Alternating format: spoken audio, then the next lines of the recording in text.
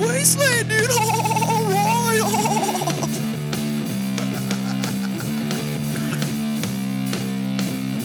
Video Store Wasteland.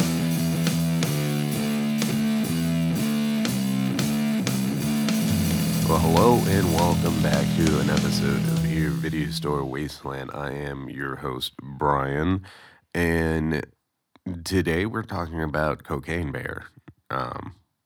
Obviously, this is the one that just came out like on Friday. And the reason I'm talking about it is because over on my other podcast, Red Rum Radio, you can find that on Apple Podcasts and on Spotify.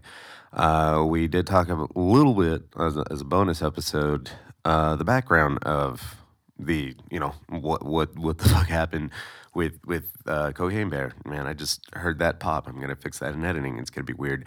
Anyway, so this movie just came out, like I said, in Friday. I'm recording this Wednesday after the Friday that the movie came out. So it's been a few days. So the movie's been out for a couple of days. I know some people have already seen it. So we've had time to, what we call digest the movie.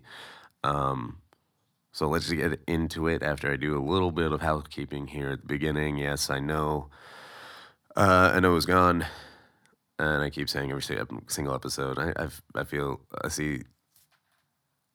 like I say the same thing every single time. Is I'll be back, but who knows? If you do want to hear me, I am over on Red Rum Radio more often. This one is just because I do it solo and I have to find time between working to do this. And when I mean do this, I watch the movie, write my script out, and edit it all on my own, not like Red Rum where I have, or we have an editor who's my uncle. But yeah, this is a new episode. Let's see if we keep it as a streak. But it is Cocaine Bear. It is something I consider new at the movies, and we'll see how often we do movies that are new. But anyway, Cocaine Bear 2023. Wow, this is weird to say. So let's just get into it. Cocaine Bear.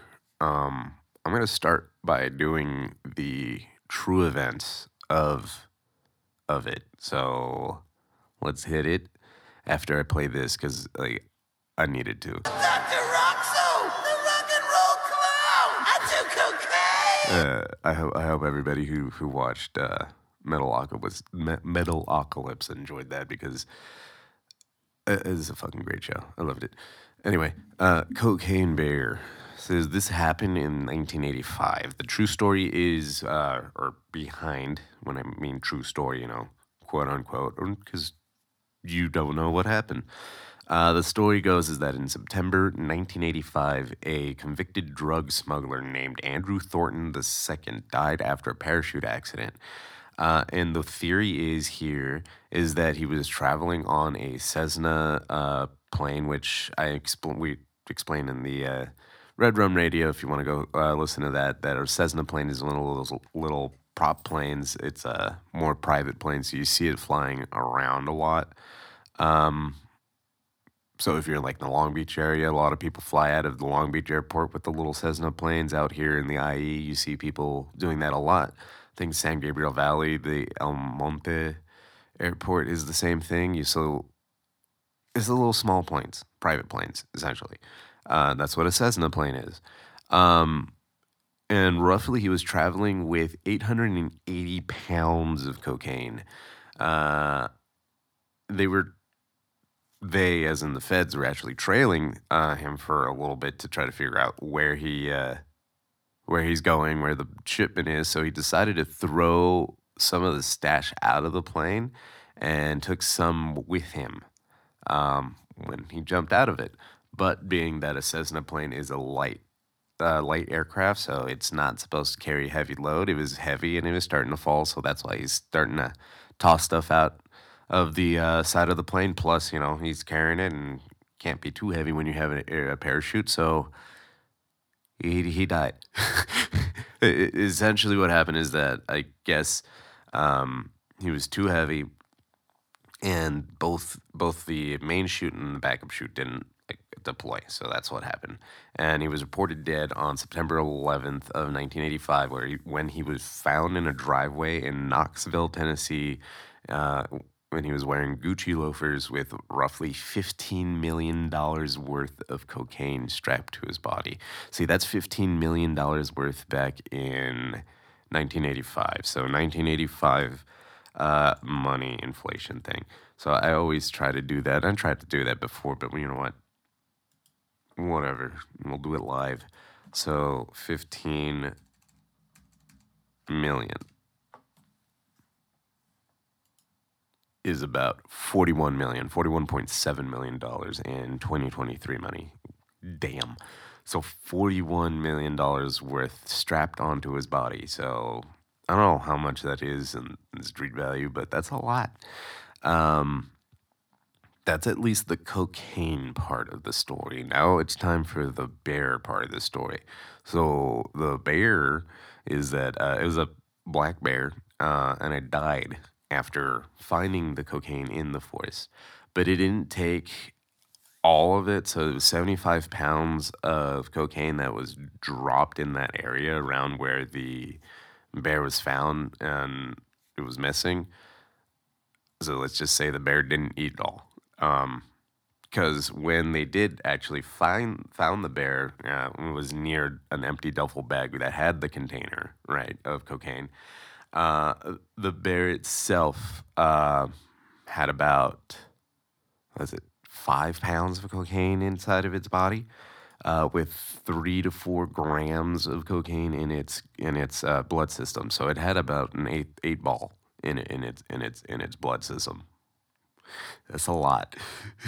So working theory is that the bear died of an overdose after consuming such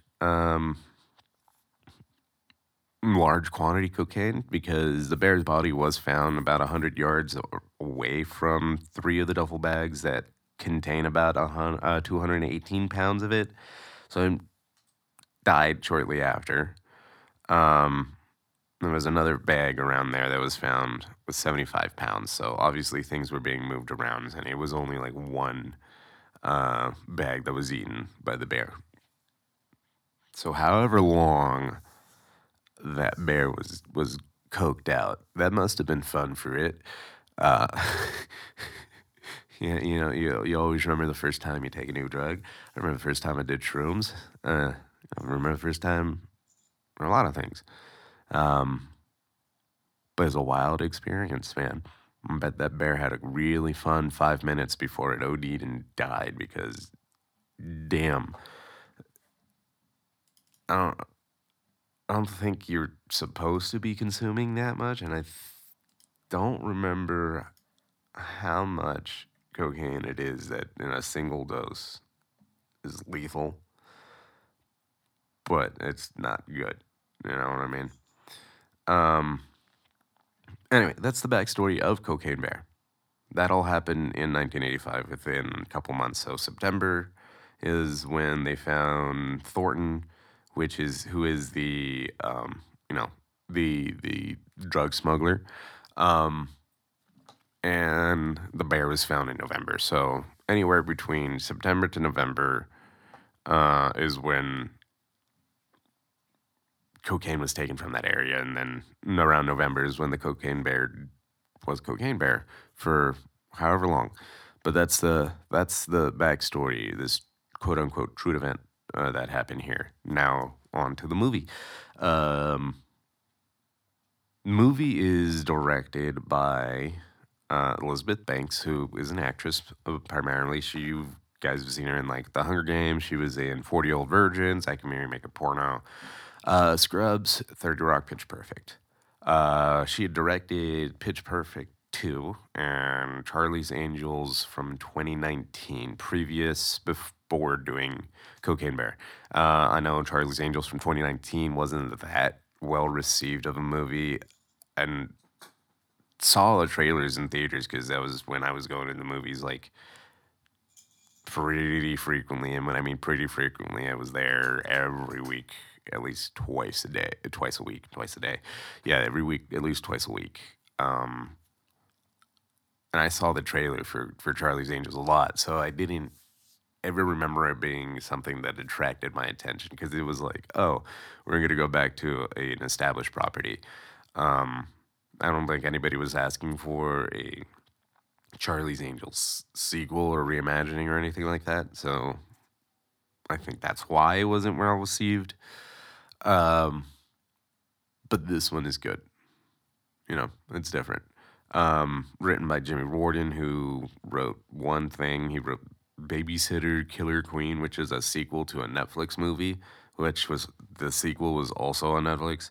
Cinematographer is John Gilderson, who did surprisingly like good, like heavy movies. He did About Time, which is one of my favorite like romantic movies, like Crazy, which is another one of those romantic movies.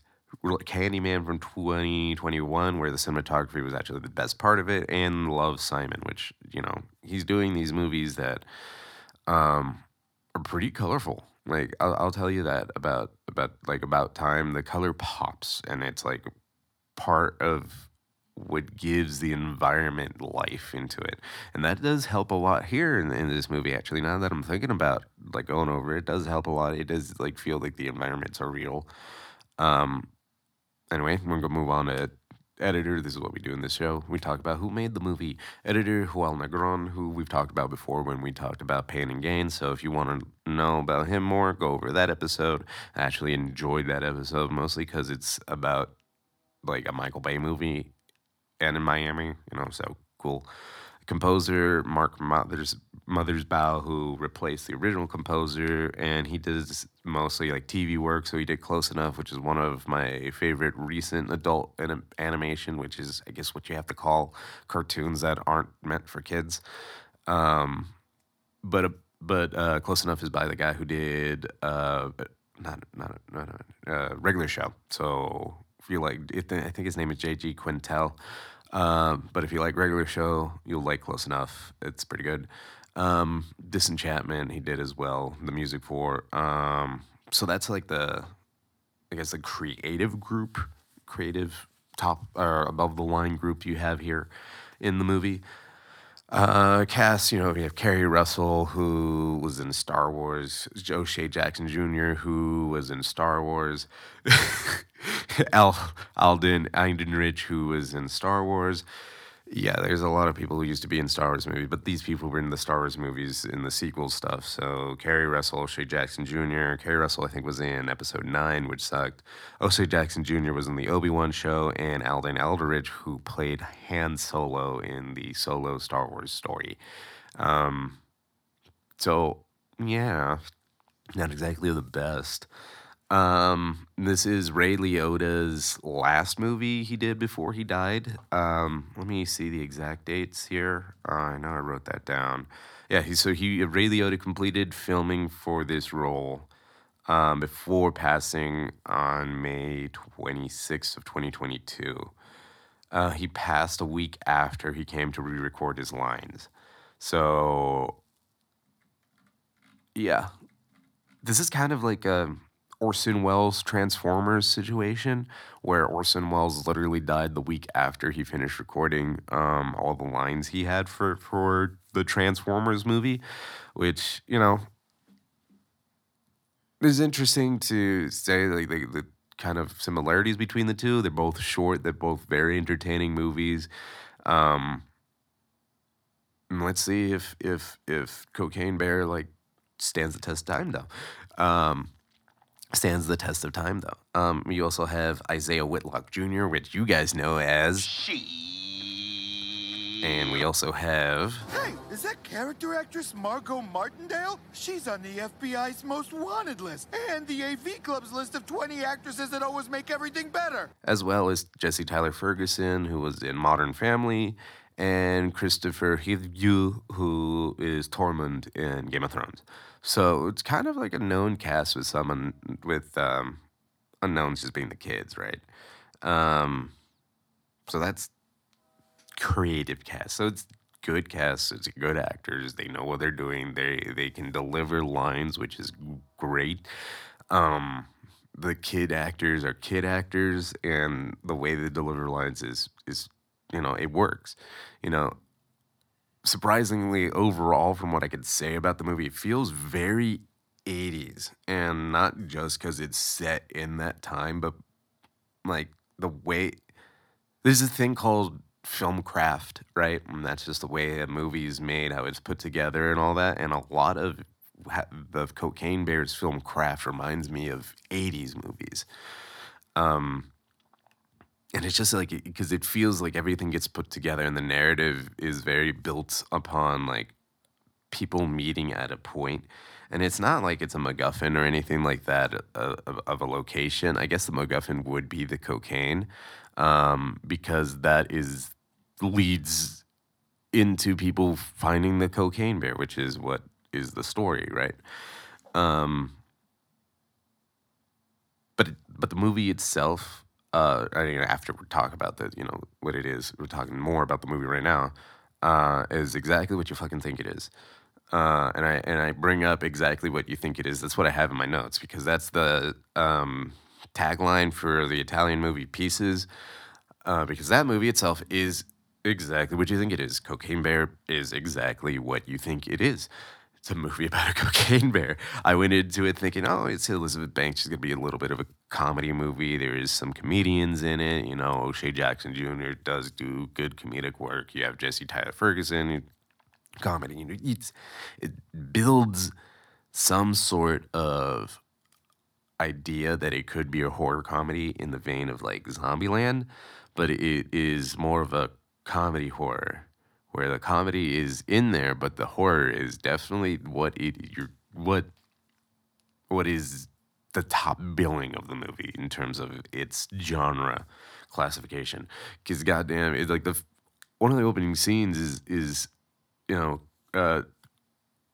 Tormund and his fiance girlfriend in the forest, and they're just walking, and they see the cocaine bear, and they're like, "Oh my god, a bear! How cute!" And the bear attacks, and then you see the severed leg being thrown into the picture in its main frame in the middle of it. You're like, "Oh, this is what this movie is," and that is what we call subverting expectations, Rian Johnson.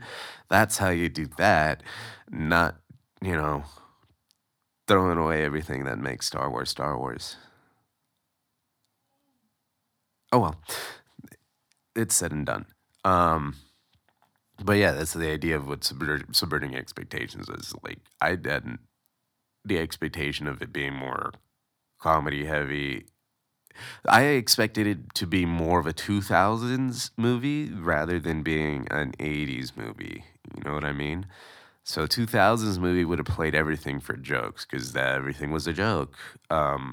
The 2000s, you got to realize we're coming post 9/11. So then after 2001, everybody was trying to get an escape from everything, because everything in the news was war this, war that, invasion, weapons of mass destruction. In the 80s was a little bit of a time of prosperity, so people were making different movies. You had expanding genres. You can almost consider the 80s one of the times. As much of bad movies came out, there's a lot of good stuff that comes out of the 80s, in terms of changing genres or doing things differently. That's what you don't see today. And that's what Cocaine Bear is, right? Cocaine Bear is different. It was worth going to the movies for, and that's, again, it's the next thing I'm going to talk about here is the movie-going experience with it, is that, see, I went to go see Ant-Man, and Ant-Man, as much as Disney and Marvel wants to put their stuff out as, hey, you need to go to the movies to see this, you really only need to go see, like, the Avengers movies in theaters. Everything else is, like, extended single television, like, events that maybe should have been just direct to Disney Plus. I personally thought that maybe instead of having all the newer characters have TV shows, they should have the new characters be in the movies first, and then the older established characters have TV shows, so you can expand the actual story that you're trying to tell, right? You don't need to understand over 10 episodes the origin story of Miss Marvel. That can be done in an hour and a half, 2 hours max. 10 episodes is what you needed to do to explain Ant-Man. So I think that's what was going on here. But you only need an hour and a half for Cocaine Bear. And Cocaine Bear does everything from an hour and a half. I got it from beginning to end, man. And that was part of the movie going experience. From beginning to end, it was entertaining. And not only that, because I went to go see it in an AMC theater. So if you guys know anything about an AMC theater, you have this lady. Somehow, heartbreak feels good in a place like this. And I swear after she said that, like the nerds said it out loud. It was like watching a midnight screening, because I've seen midnight screenings of like The Room, right? And then people are just shouting lines and like that. And people shouted, heartbreak feels good in a place like this. And I was like, well, I guess let's go with that. But, that's part of the movie-going experience. And I guess also part of that movie-going experience is a thing called a suspension of disbelief, because it is a movie based off a true story, right? So you got to like build into like knowing, I understand it's a true story, but this isn't what happened. Because that in of itself is its own genre, and that's what I'm going to talk about next right now. Because I did want to touch upon that, because some people could fall under the impression that it's not, what is a true story and all that. And I just want to talk about a little bit, because there's a thing in narrative and art and all that you would call creative liberties and artistic license.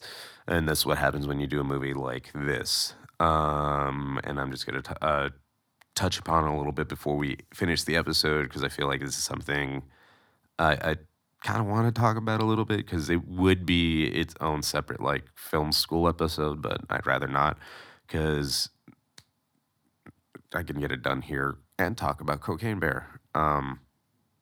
So creative liberties, artistic license kind of talks about, it means the same thing, but it refers to a deviation from fact or form and for artistic purposes, and it can include changes in, this is specifically talking about like literature and all that. It could include changes in alliteration and grammar and language from the pre-existing text, or when you're talking about story, you can change some events here and there that would suit your narrative more without deviating too much from the main story. Same thing you can talk about when people take samples to make music. So when you hear any like rap stuff that is using sampling, they're taking artistic license and creative liberty by chopping up a piece of a song to make a beat and all that. That's part of that creative liberty, artistic license sort of deal. And that's what Elizabeth Banks takes in this movie, because obviously there was no bodies found anywhere near where this bear was. And by all indications, the bear died relatively quickly after consuming all that cocaine, because it had a fucking 8-ball in its bloodstream, bro. Like, who survives that shit?